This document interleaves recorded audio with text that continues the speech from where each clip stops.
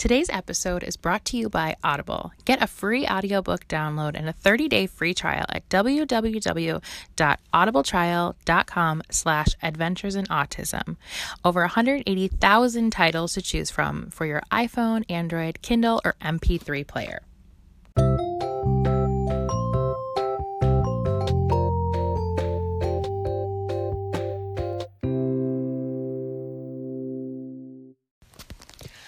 Hi everyone, welcome to Adventures in Autism, episode 54.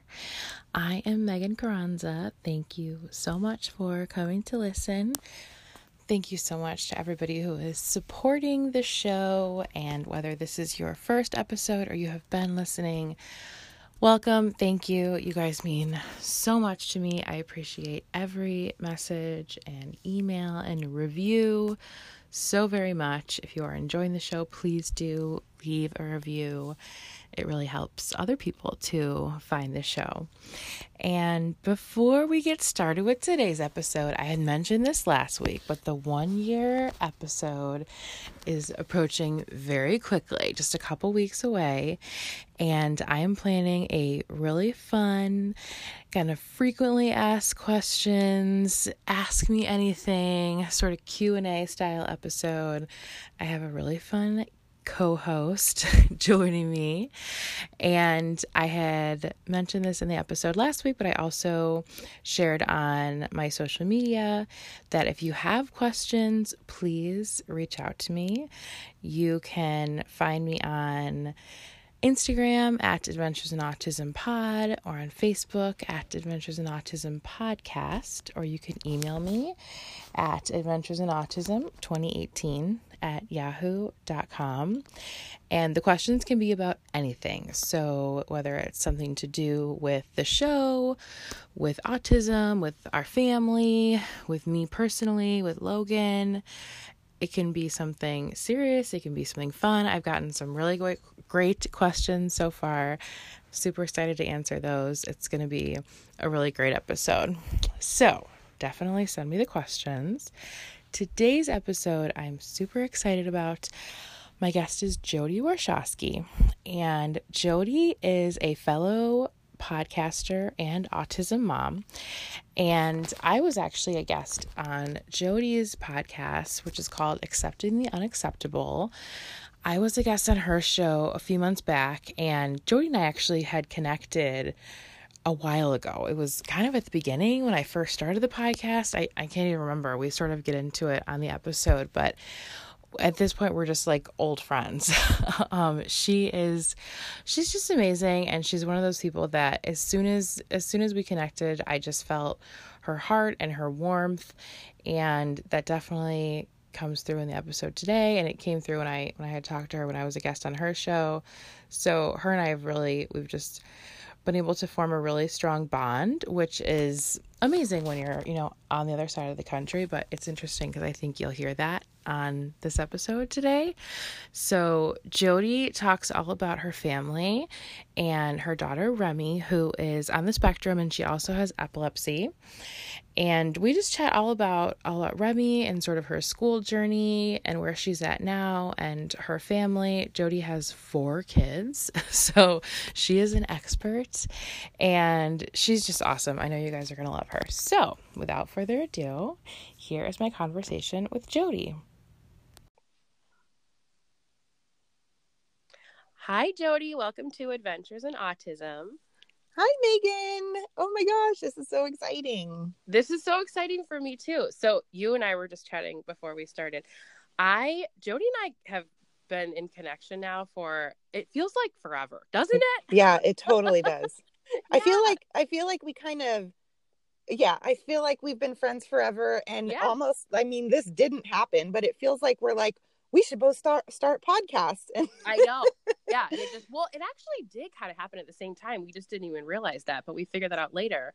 But this was like months back, not very long after I started the podcast, I got a random Facebook message from this lovely, cheerful lady named Jody Warshawski. And she was like, Megan, you have a podcast about autism. So do I. This is so great. And I was like, oh my gosh, this is awesome. And it was like, we just, right from there, we'd connected. And then I think that I listened to a couple episodes of Adventures in Autism at that point, but then I listened to your show, Accepting the Unacceptable, and I fell in love with you immediately. I just felt like I could relate to so much of what you were saying, even though like our stories are different. Like I have a son, you have a daughter. We'll get into this, but your daughter Remy also has epilepsy. So that's something that you focus on a lot, along with autism. But it was still like it was so refreshing to hear from you and to connect with you from someone who just like really got it on so many different levels. And I feel like that's the amazing about podcasting in general, is that it's like you connect with these people that you really wouldn't have otherwise, but you make these incredibly like deep and meaningful connections.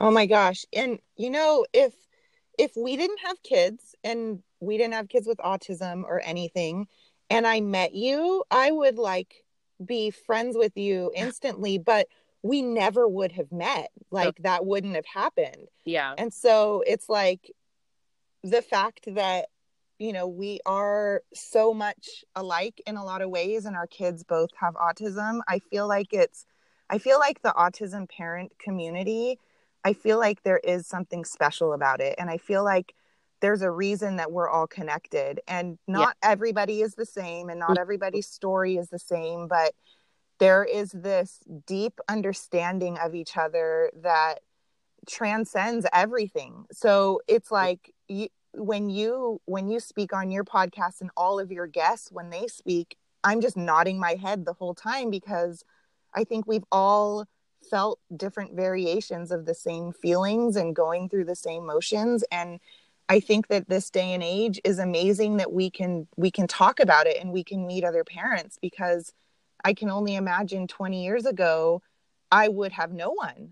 No one. I might meet someone that would say, oh, I knew someone with autism, but the connections wouldn't be there. So it's almost like being in this day and age is an amazing time to have a child with autism. I think it's the best time, you know, ever. So it really is a gift, because I've had a few parents now on the podcast who have older children, and I've said that to each one. I just give you so much credit, because I know how lonely I have felt at times throughout this journey. And honestly, since starting the podcast, I feel that less and less. But before, I mean, even though, you know, there were people around me that were loving and supportive, to really be kind of like doing this on your own and not have that kind of online community to ask questions to, or just feel that support and know that other people are going through the same things that you are. I just feel like I would not be in the place that I am now if I didn't have that. So yeah, all those mamas out there who have, you know, adult children on the spectrum, and you've been doing this for a long time, I give you so much credit. Oh my gosh. And to speak to that group of people as well, the people that have older children with autism, I learned so much from you. Mm-hmm. We went camping this like last week, and Zach, my husband, he was like walking to the general store, and there was a lady there walking her dog, and they started talking, and she's like, yeah, my son has Asperger's. And she's like, and then Zach's like, oh my gosh, Remy has autism too. But her son was 22. And so she sat down at our campsite and talked to us for 2 hours about her experience, you know, through his whole life. And it's like, it made me feel good, because it confirmed that we're on the right path and that we're doing really great things. But it's also like, you know, each stage is different challenges. And right now her stage is trying to get her son to get a job and to be independent. But she was talking about the early years of autism and how excruciating they were. And it's like, it's hopeful, because I think a lot of us that have young kids with autism, we're just like, what are they going to be like when they're adults? Are they going to be independent? Are they going to live by themselves? Am I going to have to take care of them for their whole life? Like, those are the thoughts that paralyze us. Yeah. And so, like, to anybody that has older children, just so you know, us younger parents of younger kids, like, are craving your wisdom and craving your experience. And because you've been through it, and we're going through it now. And so I think that also with podcasting, it's amazing because we are speaking to people that are kind of new in this land of autism. And even though we feel like we're new, to them, we're very experienced. So it's, I don't know. I just love this community. So sorry, I'm rambling. No, I totally agree with you. I remember thinking that, like, when Logan first got diagnosed and I was spinning, and I would say to, like, my mom or my sister, the people I'm close to, and I'm like, I'm just so scared for the future. And they were like, why are you thinking about the future? Like, just focus on now. And they were right. But I'm like, at the same time, like, I couldn't help it. Like, I couldn't help but just be fearful of the future because, you fear the unknown. And that was exactly what it was. There was just so much unknown. And I remember thinking, like, I wish I could talk to somebody who has an adult child on the spectrum. I wish I could talk to someone who has been down this road. And that's, ultimately what made me start the podcast. So yeah, everyone, we're all in different places in our journey. Doesn't matter how old your child is. We're all in a different spot. And I think we can all learn from each other. Oh my gosh. And there's challenges at every stage. So you can become an expert of your kid, and I think that's the goal, but no matter what, you still have to learn them. And that honestly goes for every child and every parent, every child on the spectrum or not. Like, each stage comes with different challenges. So the challenges that we had when Remy was a baby, those were really hard, and we don't have some of those challenges now, but now we have different ones. And I think one of the biggest lessons that I've learned is when you focus on here and now, you get to really know your child, and then you gain confidence. Like, you gain confidence that, okay, well, I don't have the answer now, but I know I'm going to figure it out because that's what I've been doing for the past 5 years or whatever. So I just got a message today from a mom who has a 5-year-old, and she said that she was really struggling, and she had a lot of jealousy issues with her other friends who had neurotypical kids, and that she doesn't know how she's going to get through the grieving process. And I was telling her, like, of course, jealousy is normal. And when you can, but down the road, when you kind of get through those feelings happen a lot less. So I don't have those feelings very often. The only things now is that sometimes I get really frustrated that things are a little extra hard. Like, we still have a baby gate up, and we still have, like, baby locks on our cabinets, which are frustrating when you want to, like, open a cabinet and then same. We've got all that. Everything in this house is under lock and key. Yeah. And now the challenge is that Remy watches us like a hawk, and she knows how to undo all of that stuff. So she can undo every lock that we have, and we have to be one step ahead of her. But it's hard sometimes. We're trying to figure out, like, well, should we get a bigger gate, or should we get a door with a key, or like? Yeah, no, I know. I just posted today on our Instagram story, my Instagram stories. We have a gate at the bottom of our stairs, and Logan just recently started this. He would always come in our room and, like, wake us up when because of course he's such an early riser. He was, like, ready to start the day before anybody. Yeah. And he would always kind of come in our room and either just, like, take one of our phones and lay in bed with us, or just chill, or kind of wake us up. But lately he's just been going downstairs and, like, ready to start his day, like, getting some breakfast. So he's always been able to climb over the gate, but it's like, I don't know if he just, has more confidence now, but he's like, this isn't stopping me. So we just got these alarms for our doors, because really, like, everything is locked downstairs. So I don't think he could, like, hurt himself with anything. But the bigger fear is, what if he tried to leave the house? Because that would be, really scary. So we got these super loud alarms for oh my gosh, all of our exit doors. I think that I probably have the same ones. It's super loud, right?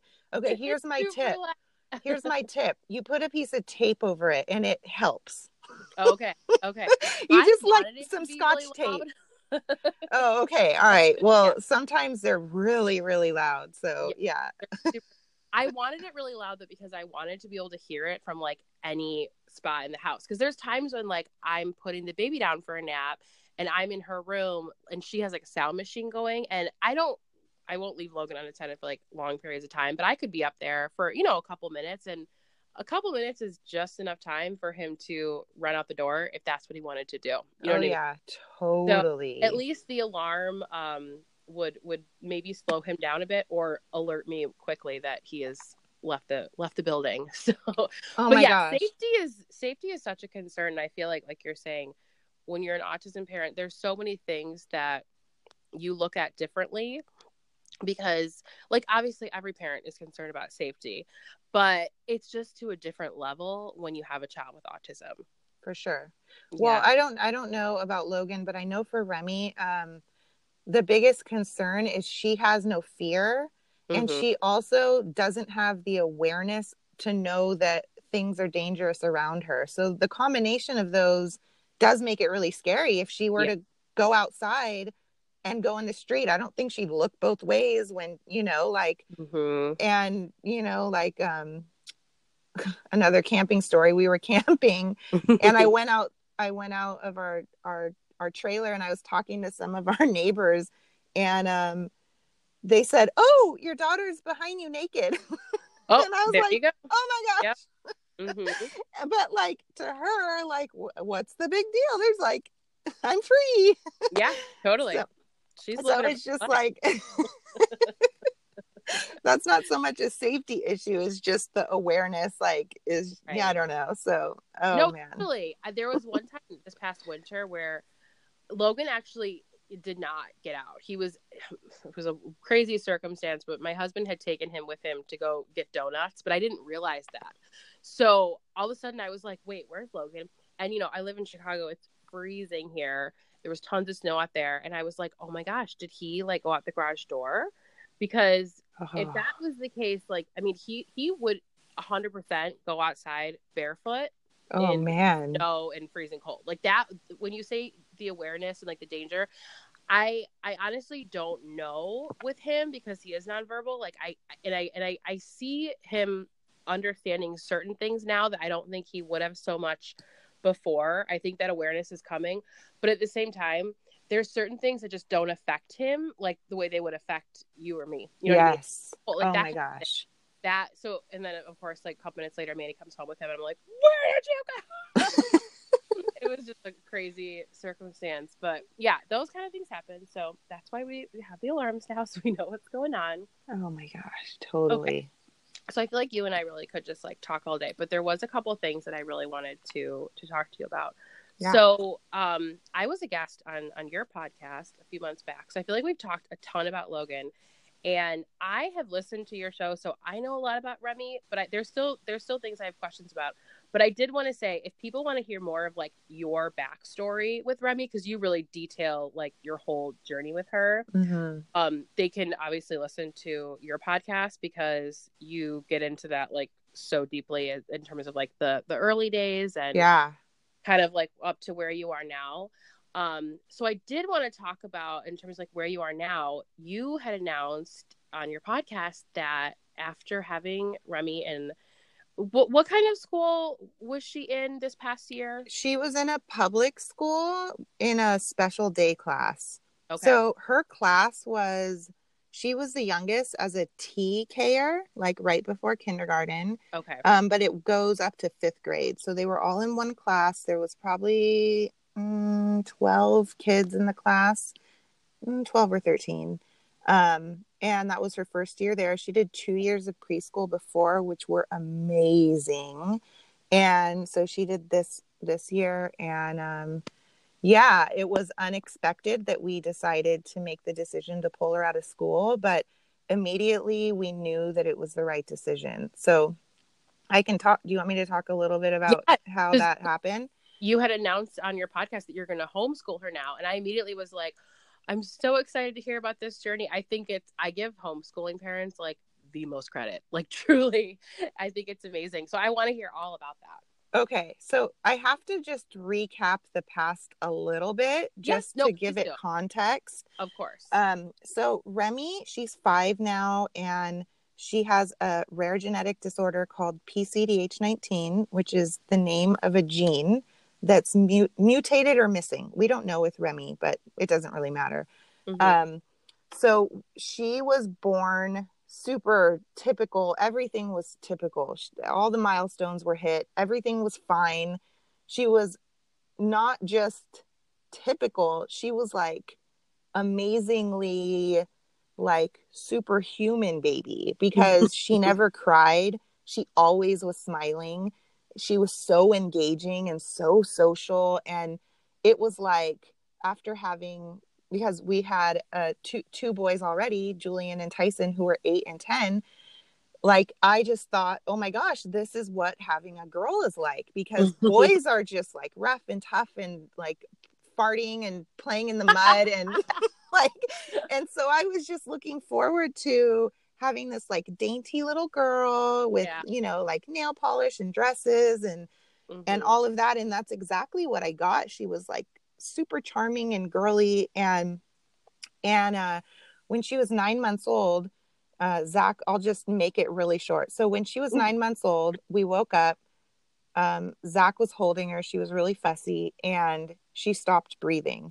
And we didn't know what was happening, but by looking at her face, it was like the life had like drained from her face in like 5 seconds. And her face was gray and her eyes were open, but they weren't connecting with ours. Mm-hmm. And so we weren't sure what was happening. So we called 911. They came. They said that she was having a seizure and that it's like, a lot of times that happens when kids have fevers. And Mm-hmm. we were like, she didn't have a fever. So they gave her medicine and it didn't work. And so they took her to the hospital, and on the way there, they gave her some more medicine and that didn't work. Wheel her into the hospital room, and there was probably like 12 or 13 people working on her, hooking her up to all this stuff. And by the end of that seizure, it had been about 45 minutes. Oh my And God. so they had to intubate her and give her a paralytic so she couldn't move. And then they ran all the tests, the MRI, the EEG, the CAT scan. They did genetic testing, a spinal tap. They did all that stuff. But in the next 5 days, she had 4 more seizures just like that. And so I'm going to skip a little forward.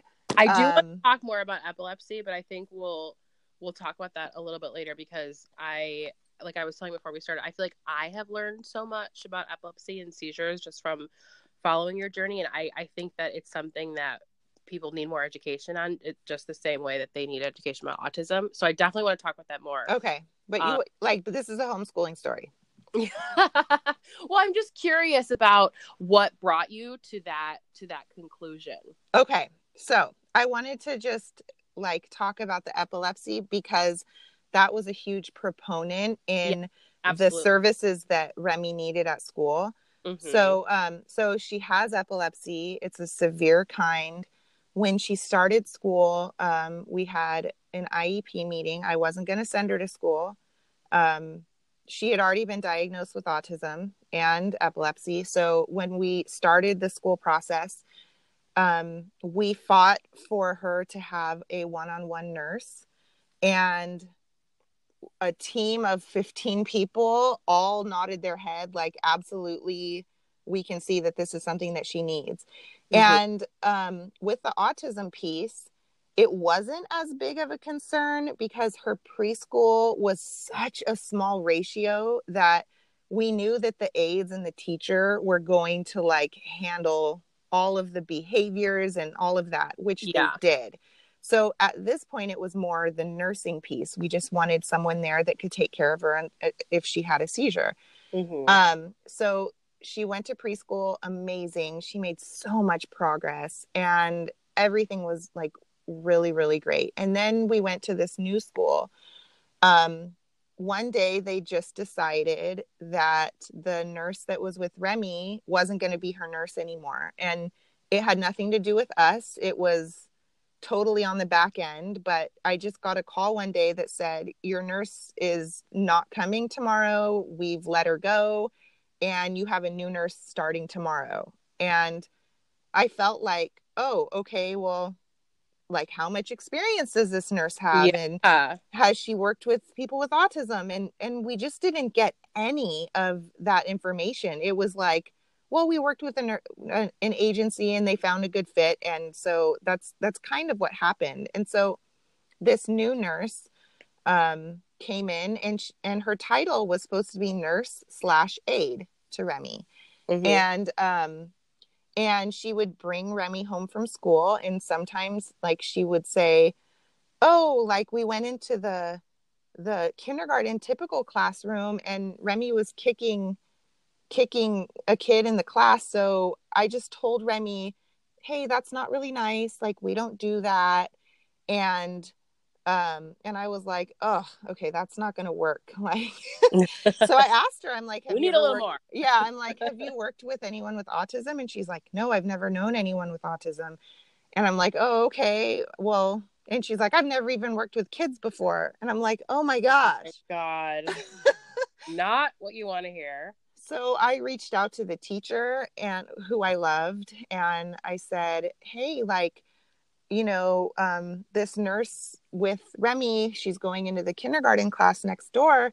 Is there a way that, like, one of the aides in the classroom can go with her just to, like, kind of help her with behaviors? And the teacher got, like, super defensive. Oh, well, I trained the nurse, and she's doing great, and there's always someone with her. And I was like, oh, okay, all right, like. And you had a good relationship with the teacher up until that point? Yeah, it was really good. I mean, as far as I thought. So she just, like, I think she felt like I was attacking her, but I was just like, I don't know, maybe I offended her or whatever. But so long story short, I got a call from the nurse one day, or the nurse's boss one day, saying that Remy's nurse thought that Remy had a seizure on the playground, and she was just letting me know. And I said, okay, well, is Remy okay? And she goes, yeah, the nurse told the teacher, and the teacher called me, and I'm calling you. And I was like, oh my gosh, like, why isn't the nurse calling me? Like, why is there 3 people down the line? So we talked to the nurse, and basically she was like, yeah, she fell down. She kind of collapsed on the playground, but then she got up a few seconds later and she seemed fine. So she just went and played on the playground again. And I was like, oh my gosh, you're a nurse. Like, you should know if someone had a seizure, you don't let them go play on the playground. There's like protocol. I have like very little knowledge of what to do with epilepsy. And I would imagine that would not be the thing that you should do. Well, yeah, I mean, like, climbing stairs and swinging on monkey bars, like, yeah, I don't know. It was awful. And so I called the head. I'm so sorry for making this story long. I'm gonna wrap it up real quick. You're fine. You and I are cut from the same cloth. We like to chat.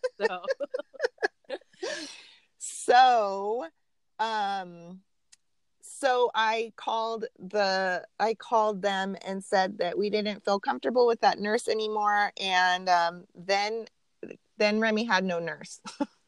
So then I started going to school with Remy. And because while they were trying to find a nurse, I started going to school with Remy, acting as her nurse/aide. And I saw what it was like for her in the classroom. And there was a lot of different abilities in the classroom, a lot of kids with severe needs that needed a lot of medical needs.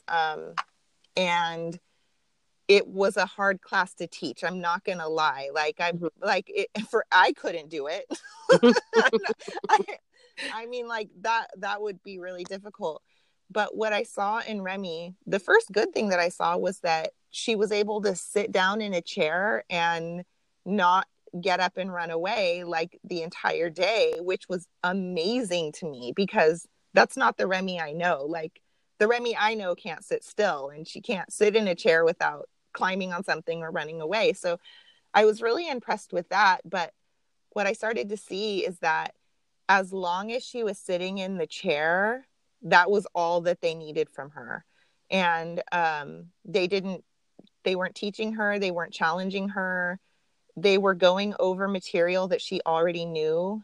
And then every day that I would go home after being in the classroom with Remy, I would cry. And it was like, oh my gosh, like she doesn't have the words to say when she comes home from school, like, hey mom, I'm not doing anything in class. I don't have any time to play on the playground, because her schedule was a little different than the rest of the kids because she was so young, and she had 15 minutes of recess for the whole day. And a lot of times the teachers would forget and then remember, and she'd only get 5 minutes. And so when I was there, I kept going, oh, hey, it's like 10 o'clock. Isn't it time for her to go outside with the other kids? And they're like, oh, yeah, that's right. And Remy needs a lot of like movement and motion. Yeah. And so what she learned at school was how to just completely be in her own world and sit there and do nothing. And it made me so sad, because I think that these early years when someone has autism are really important to learn engagement and communication. And important. And the only reason that we were sending her to school is because we wanted her to socialize with other kids. That's the only reason. And she wasn't getting any of that. So I talked to Zach, and I was like, I'm just like, I don't know. I think we need to change a lot of things in the IEP. I think that there needs to be like, everything needs to be changed. And we started to write down all of the things that Remy needed that she wasn't getting. And the list was so long. It was so long. And we knew that if we had insisted that Remy get all of the services that we had on our paper, that we would have to fight really, really hard to get that. And in doing so, the school wasn't going to like our family. And we didn't want to send Remy to school with people who didn't like us or care about Remy. And so it just didn't feel good. So basically, me and Zach were talking, and he's like, well, why don't we homeschool her?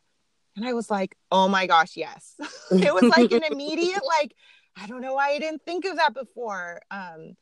And it was like this calm that came over me, because the whole week prior, it was full of anxiety and this feeling of just like, oh my gosh, like I just was like devastated for Remy. And so when he said that, I was like, oh my gosh, yes. I said yes without really thinking it through. But I knew that it was the right decision. So we just pulled her out right then. And then summer came. It was like summer right then. So we haven't started homeschooling, but we are structuring it in a way that Remy is going to just get nothing but one-on-one attention, and just start building from all of the things that she's learned. So I'm really excited.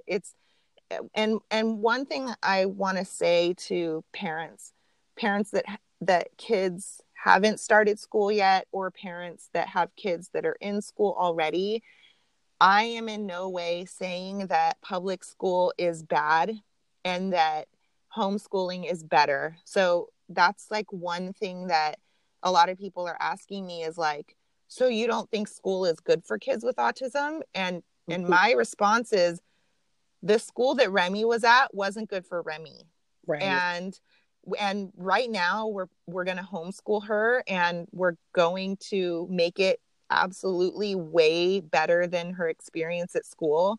But I don't know what's going to happen next year, and I don't know about the next year. And that's one thing that I've learned, is that I think we put a lot of pressure on ourselves when our kids are super little. Like, I have to know all the answers, and I have to have this path carved out, and then kind of like send them on their path. And that's what I thought I did when when we first put Remy into school for the first time, like I thought, okay, we're doing the public school route and she's going to go all the way through high school and this is how it's going to be. And then now I'm thinking, oh, okay, well, right now we're not doing public school, but maybe we will in the future, or maybe we'll do private. So I think the biggest thing that I've learned is that you have to stay really involved with your kids' class and so much communication with the teacher. And that is like the main thing. And I know you've done that. I know you volunteer in the classroom and it's like, and you've had an amazing experience. So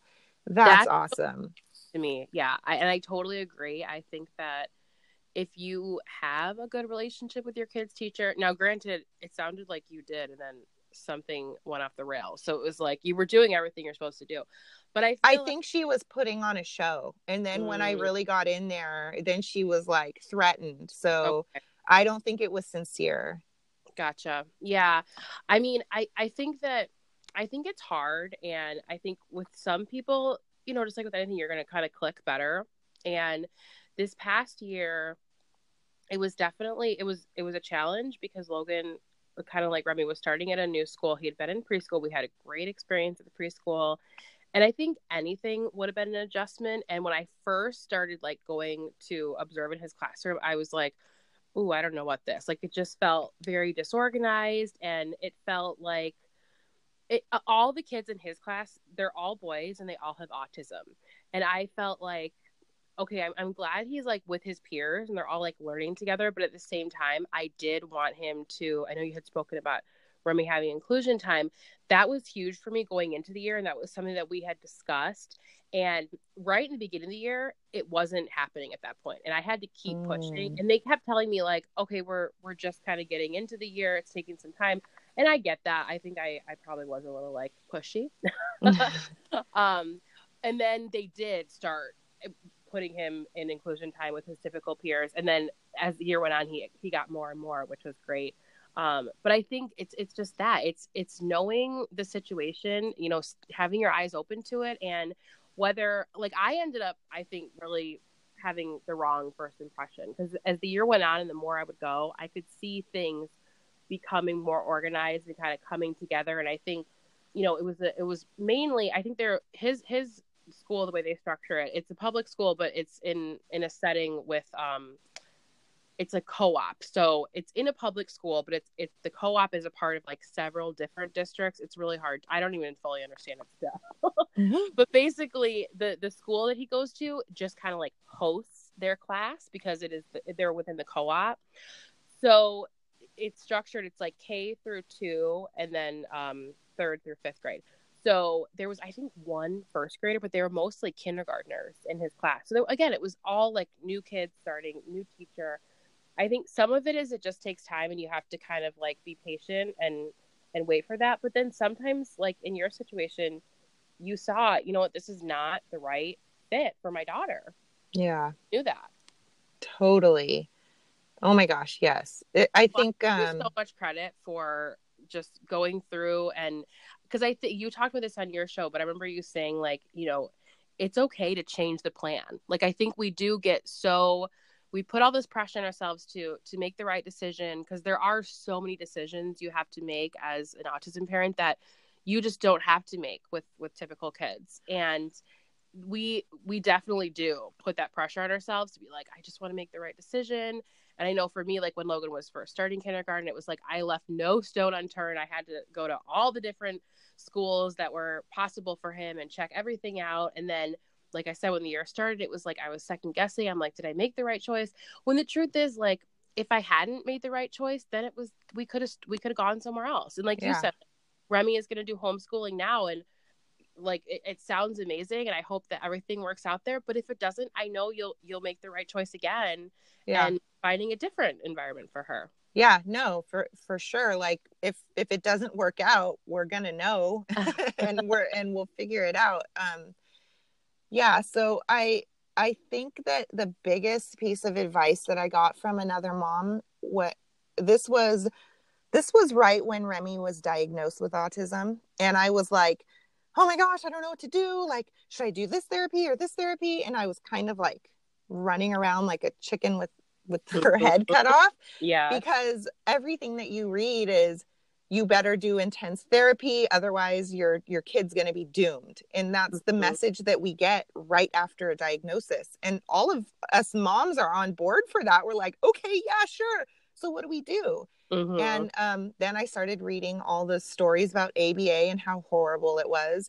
And I was like freaking out. And so the biggest piece of advice that a friend of mine who also has a son with autism told me was, try it out. Like, if you want to know what ABA is like, try it out. And then if it doesn't work, give it like a month or two. If it doesn't work, you'll know, and then you do something else. So that always sticks in my head. And now I know that wherever we go, we'll figure it out. And if we don't, then we'll move. It's so true. Like, nothing is set in stone. I tell people that all the time because, I mean, I obviously am an advocate for ABA, and it's been amazing for Logan, but I also know that it's not amazing for everyone. Yeah. So people will often ask me like, oh, should I try it? Like, what if this and this? And I'm always like, if you try it and you don't like it, like you're not signing anything in stone. Like you don't have to continue with it. You don't have to keep up with it. But I think that, and I've said this before, that I think that the people that it does work for, it is like a game changer. And then the ones that it doesn't, there's so many other therapies out there to try and different avenues to take. Oh my gosh. Yeah. Yes, definitely. The biggest thing I think though, is that you don't have to, but I think one of the things that makes us so confident or so comfortable with autism now is that it's like we're always learning. We just like, if we have questions, I'll research it, I'll try it out with Remy, and then it's fine. So I don't know, it's like just try different methods, try different therapies, that's what the whole entire journey is going to be about. I mean, I'm sure that in the future we'll do some other therapy, or I don't know. I don't know what the future will hold, but I mean, I don't know. So no, I totally agree with you, especially when it's things that, it's not like it's going to affect the rest of their lives. If you try this new thing and you try it for like a couple weeks or a month, and it doesn't work out, that's fine. You can just put that in the past then and move on to the next thing. I think that is, again, that pressure we put on ourselves to make the right decisions. Not everything you do is going to be a slam dunk, and that's just the way it goes. Yeah. But what I think what something I've learned this summer is that Remy does about 25 hours of ABA at home. And it's not like that sounds like, oh my gosh, that's crazy. Like, she's sitting at a table for 25 hours a week. No. And that's the beauty, because that was my requirement. I don't want her sitting down at the table. So she splits up her day. Like, half of the time she's doing table work and stuff like in our house. And the second half, she goes on an outing every single day. So today she went to this autism gym. Yesterday she went to the aquarium. She goes to the park. She goes to the library. She goes somewhere every day, because an important piece to me is that she learns how to be out in the world. Yeah. And I really don't, the way that our family is, we're a go family. And I just don't want to be like, we can't go anywhere because Remy has autism and she can't handle being outside. So that's something that we have in therapy, is like her being able to function outside of the house. And we just came back from a vacation, and we've been on like a bunch of camping trips, and some of them don't go so well. Some of them, her behavior is kind of like all over the place, but this one, her behavior was almost perfect. And it's because she's learned how to get out there and to be with other people, and just the gains that she's made from ABA on following directions and learning that when we say, okay, like first we're gonna, eat our food and then we'll go to the pool, like she gets it and she understands that now. And And so does our family. Like, we've all learned from ABA therapy, like all of us, not just her. It's not just a therapy for her, but it's training our whole family. And so it works. I don't know. So Yeah. that was, sorry, little tangent. I think that that is so true. And I think that people, especially the ones that maybe didn't have a great experience with ABA or haven't tried it yet, I think there is this image of like, you know, they sit at the table for hours on end and the kids are miserable and it's just like a drill sergeant, you know, kind of hammering into them. And in our experience, and it sounds like yours too, like it's really nothing like that. Like Logan does do table work and he honestly does really well with table work. He doesn't like mind that, but at the same time he also has insane amounts of energy and he needs like breaks. So he has his breaks just kind of like worked into the day.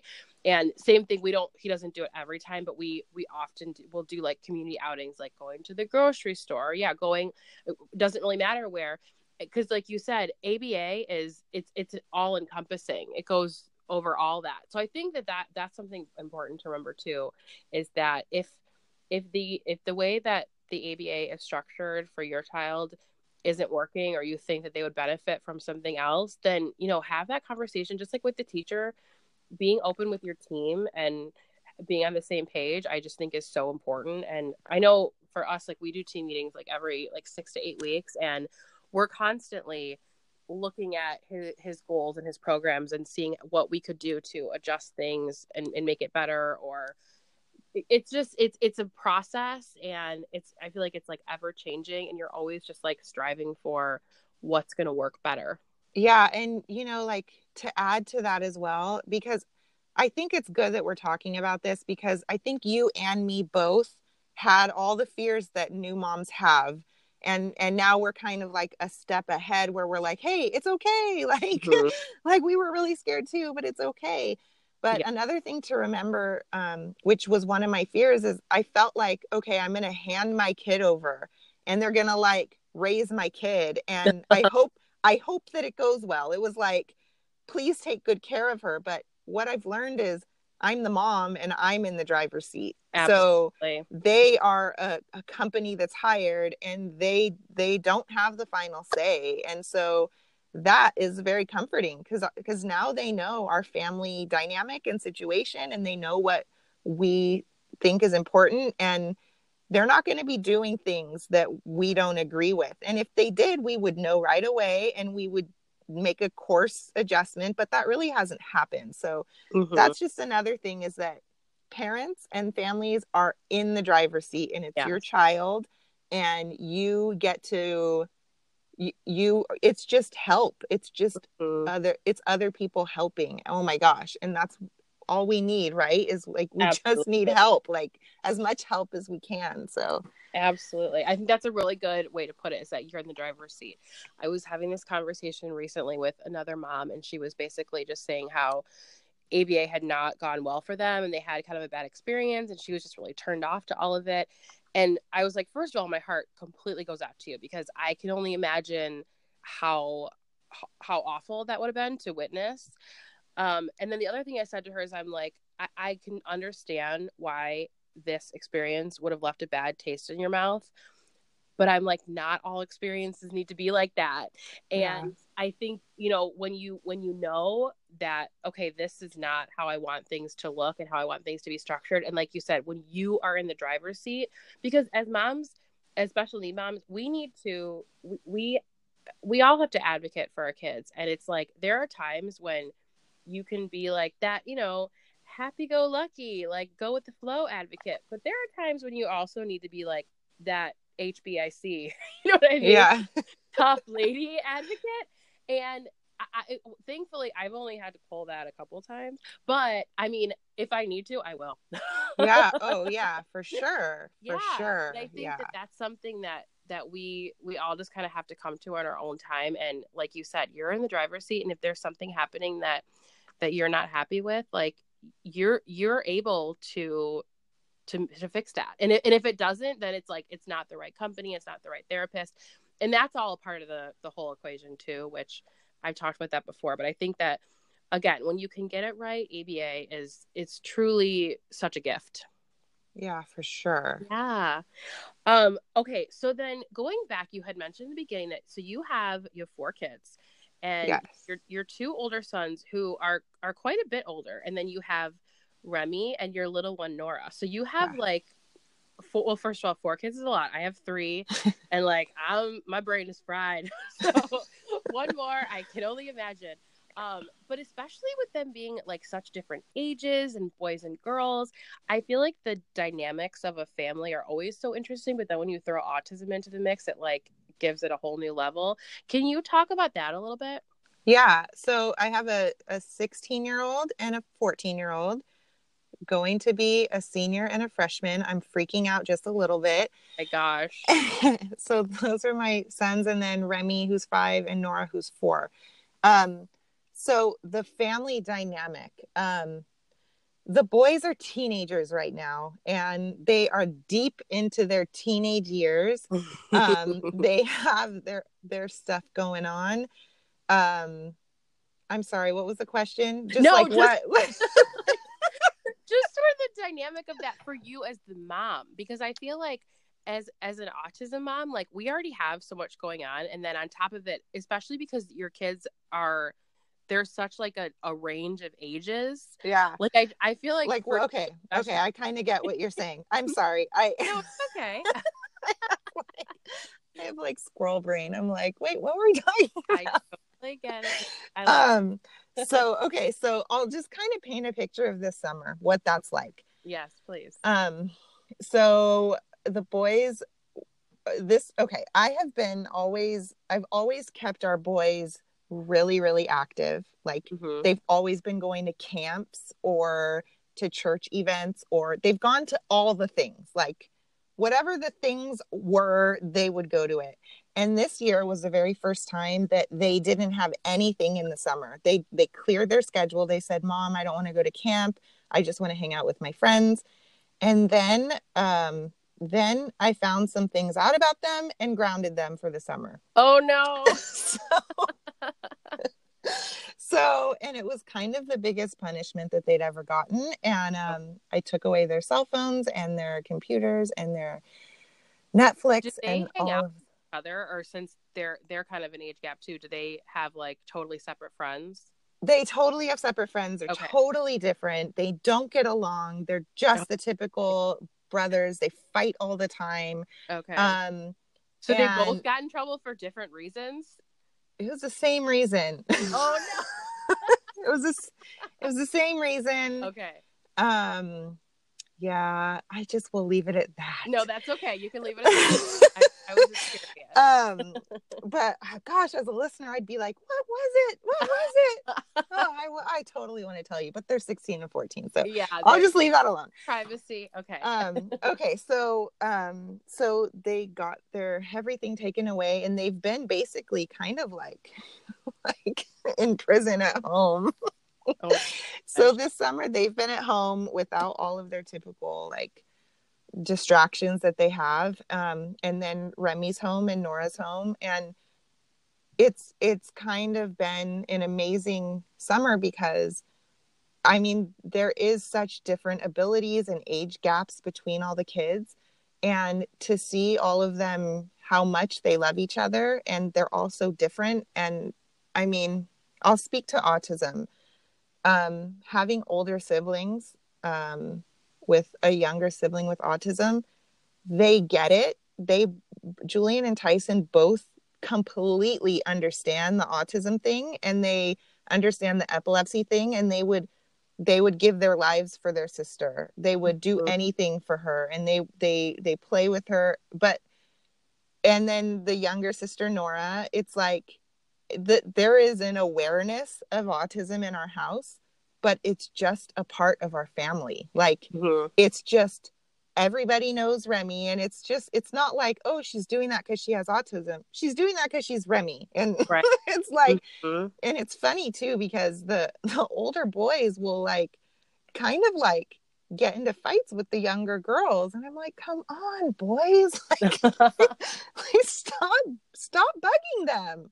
So it's really, I don't know, it's really funny. But I love seeing your family, like when you share like in your Instagram stories, seeing the boys with their little sisters just like warms my heart. Oh And my gosh. And I always have to sneak those pictures because they don't like their pictures I'm taken. sure they don't. But they just have these moments where they'll be holding Remy or like playing with her, or it's so special. It is special. I know what you mean, because that's like, I mean, you know, Logan obviously is my oldest, so his sisters are really little. But even though, you know, he's the oldest, and I have my 3-year-old and 1-year-old, it's like they just connect with him in such a unique way. And I think autism or not, you know, siblings have such a bond.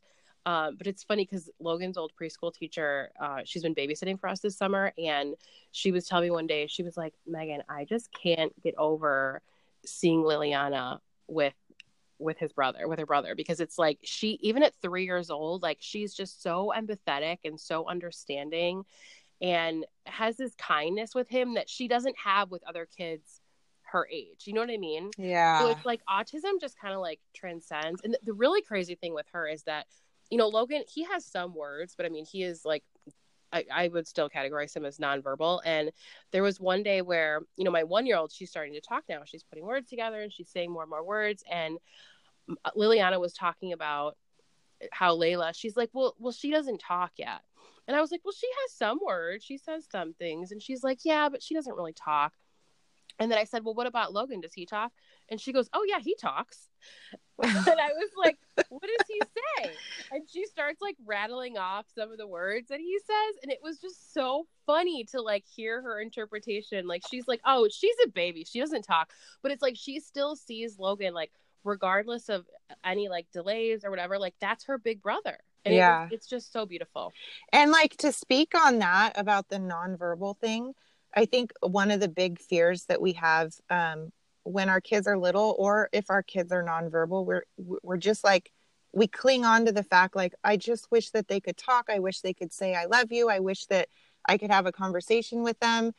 But if you just get over that and you really look at your kid is speaking. Like, your kid has a personality and they're speaking. And I think to a young child, it's probably like, yeah, of course he talks. Yeah. But it's like, but because, yeah, like we communicate with, we have our way of communicating. And it's like, I mean, if you really think about it, no, he doesn't say words, but he's communicating. And that's just kind of, I think that's why I was saying that autism is just so ingrained with our family, because it's almost like we just know Remy, and yeah, we're not going to sit down and have a conversation with her like we would another child, but we know when she's moody and mad. And, you know, like yesterday she was like opening up the dishwasher and it was running, and I like went and I closed it, and she came back and she opened it, and I went and I closed it, and I said, don't open that. And she went back and she opened it, and she looked at me and smirked, and like Julian was like, oh, she knows. I'm like, of course she knows. Like, she's just being a little turkey. Like, yeah, it's not that she's unaware that I don't want her to open that. So it's like, that's the kind of communication that we see all the time, is like, she was just being a kid and like, hey, I'm gonna bug my moms. Yeah, exactly.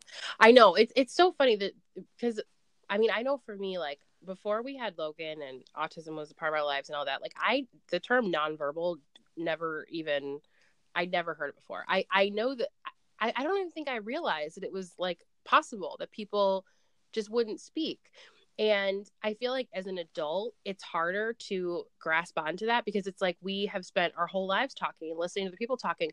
But for a little kid, it's like they're so much more, their eyes are open to such different things than we are. And like, that's just like you were saying, like, she looks at Logan and she's like, yeah, he talks, because for her, it's like, that's just how he communicates. And that's just like what's, you know, quote unquote normal for her. And honestly, like, it's normal for our family at this point too. Like, we just, like you said, it doesn't matter what Logan says or doesn't say. Like, we still hear him. You know him. Yeah. You know him and you hear him, and the words they're nice and helpful. I mean, I'm not going to like talk down about the power of words, but it's not the only thing. So that's so true. Yeah.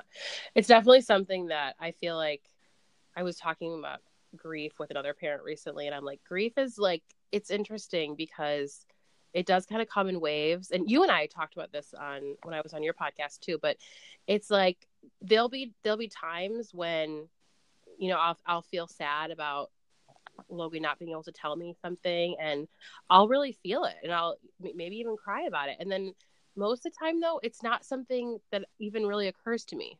And then something will kind of pop up. Like I just posted about this today. Logan got in the mail from his teacher a little worksheet that was like what I did this summer, and it was like my favorite activities and where I went when I went on vacation, and it's stuff like that that reminds me, like, I wish I could just ask him these questions and like get an answer and not just have to guess.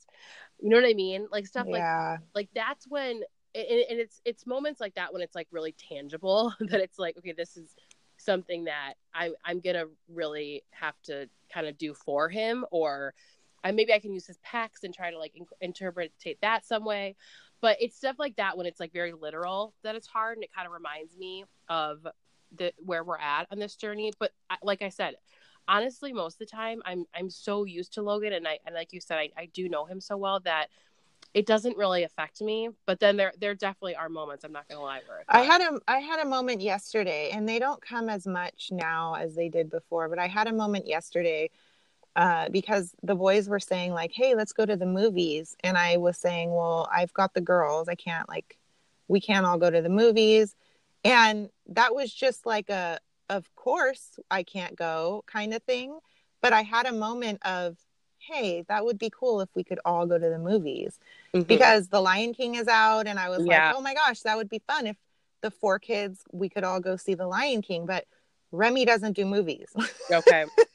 She is not interested. She would be like standing up on the chair or screaming. I don't know. She just, that's not an interesting thing for her. And so, but I just had this moment of like, oh, but then it's like, okay, but like, it's fine. Like, but I'll you've go to been on a camping trip. Like, I'm listening to you talk about this camping trip, and first of all, I'm not a camper, so that's just outside of my skill set. But I was thinking like, oh wow, like that'd be so fun to do like a family camping trip. My middle daughter has been talking about, because she saw like an episode of Fancy Nancy, they went camping. So like she's been talking about wanting to go camping. But like that is something that I know we couldn't do with Logan, because even though he likes going on vacations and getting out of the house, that's not the issue.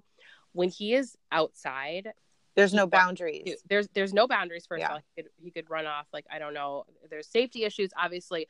But the thing that immediately pops in my head is that he wants to eat everything. He wants to eat dirt. He wants to eat mulch. That would be like a buffet for him. Yeah, camping. And that's something that we are constantly trying to work on. And it feels like every time we get ahead with it, he kind of falls back into old habits. And it's just like a constant struggle for us. So yeah, like because just recently I took Logan to the movies and he shocked me at how well he did. But then like if we did a camping trip, like that would just be miserable for everybody. Yeah. And it's like a good point that you're making too, because not every kid can do everything. Right. And you're saying like Logan wouldn't be able to do camping, but like for us, so we have a travel trailer. It's like an RV kind of, it's the same thing. I don't know, but it's like a travel trailer. So the reason we got it was because of Remy, because we wanted to travel, and going in and out of hotels and having to go to restaurants every time we would eat. Like, we just didn't go anywhere because we were like, because of her being out in the open and running away. She used to run all the time when we would go out. We would be somewhere, we'd be in the store, and she would just dart off running, and I'd have to go chase her. And so I didn't want to take her anywhere. And so that's why we decided to get a camper, because we know that we can have her inside. And when we're all going outside, we can go outside together. But that was a decision that we made because we knew that that's something that she could handle. So that's just what families have to do when they have kids that have different needs, is find what works for you and then do that. Absolutely. So it's like adapting, and like you said, finding what works. because I've talked about this before too, but I think that there are families that think like, oh, I can't go on vacation. And honestly, like you probably could. It just maybe doesn't look the same way that you thought. Because like we have no problem like taking Logan places, but we wouldn't stay in a hotel. Because just like you're saying, like we know like there's certain things like Logan needs a little more space. Like if he would keep us up all night, like stuff like that. So we know like if we go somewhere, we're definitely gonna like have to get an Airbnb or like stay in a house, and then we can kind of control the environment a little bit more. And then if you figure out like, okay, these are the things that are really going to help us, these are the things that are really going to hinder us, I think then the world kind of opens up a little more. And like I said, just figuring out like how to adapt the game plan to like fit your child and your family, I think that's huge. Yeah. Oh my gosh, that's totally huge. And that's like what you just learned, that you learned that on the journey. And yes, so true. Yeah. So okay, I could talk all day, and I had more stuff I want to talk about, but maybe we just need to do a part 2. Okay. Because I know we've already got a little long here, but that's really interesting and stuff I want to talk to you about. But I want everyone to be able to find you. So tell us where we can find you. Okay, so you can find my podcast at Accepting the Unacceptable anywhere that you listen to podcasts. I am starting the new season in September, but there's a few episodes there that you can listen to. And then you can find me on Instagram at Jody Warshawski, and I'm on Facebook, and that's about it. So yeah, tag you when this episode comes out.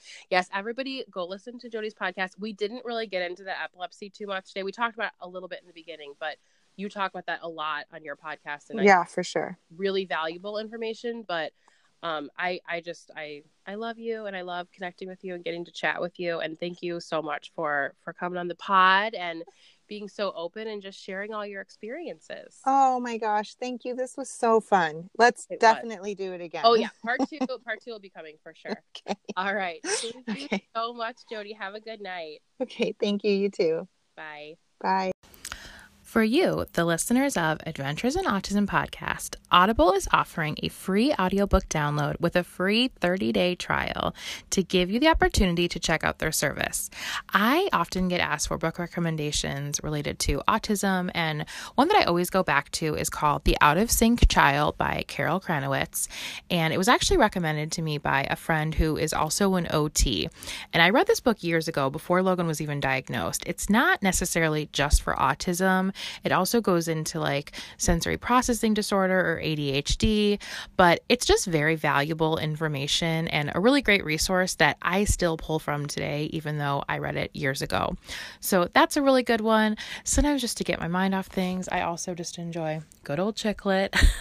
I love anything by Emily Giffin, like Something Borrowed or Something Blue, and those are available on Audible as well, but you can pick from any of their titles. So to download your free audiobook today, go to audibletrial.com/adventuresinautism, all one word.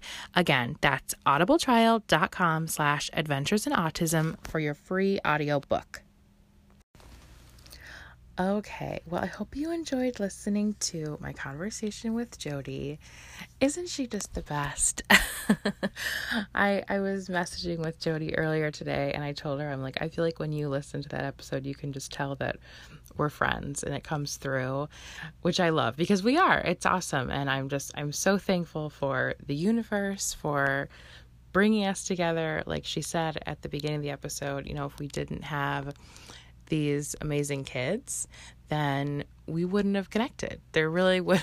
I'm sure we wouldn't have crossed paths even on the internet. So it's just amazing how you find people along this journey and they hold such a special spot in your heart. And that is definitely Jody for me. So please go listen to her podcast, Accepting the Unacceptable. Follow her on all her social media. She's so much fun to follow. Her family is so cute. And again, if you want to follow me, you can find me on Instagram at Adventures in Autism Pod, on Facebook at Adventures in Autism Podcast, or you can email me at adventuresinautism2018 at yahoo.com. don't forget to send me those questions that you might have. Maybe when you were listening to this episode, one popped into your head for the 1-year anniversary of Adventures in Autism. Can't believe it's been a year. It's so crazy. So thank you so much for listening and for supporting the show. I know I say this every week, but truly you guys are just the best. I have such a great time putting the show together and connecting with all of you. So truly it means so much to me. So until next time, take care.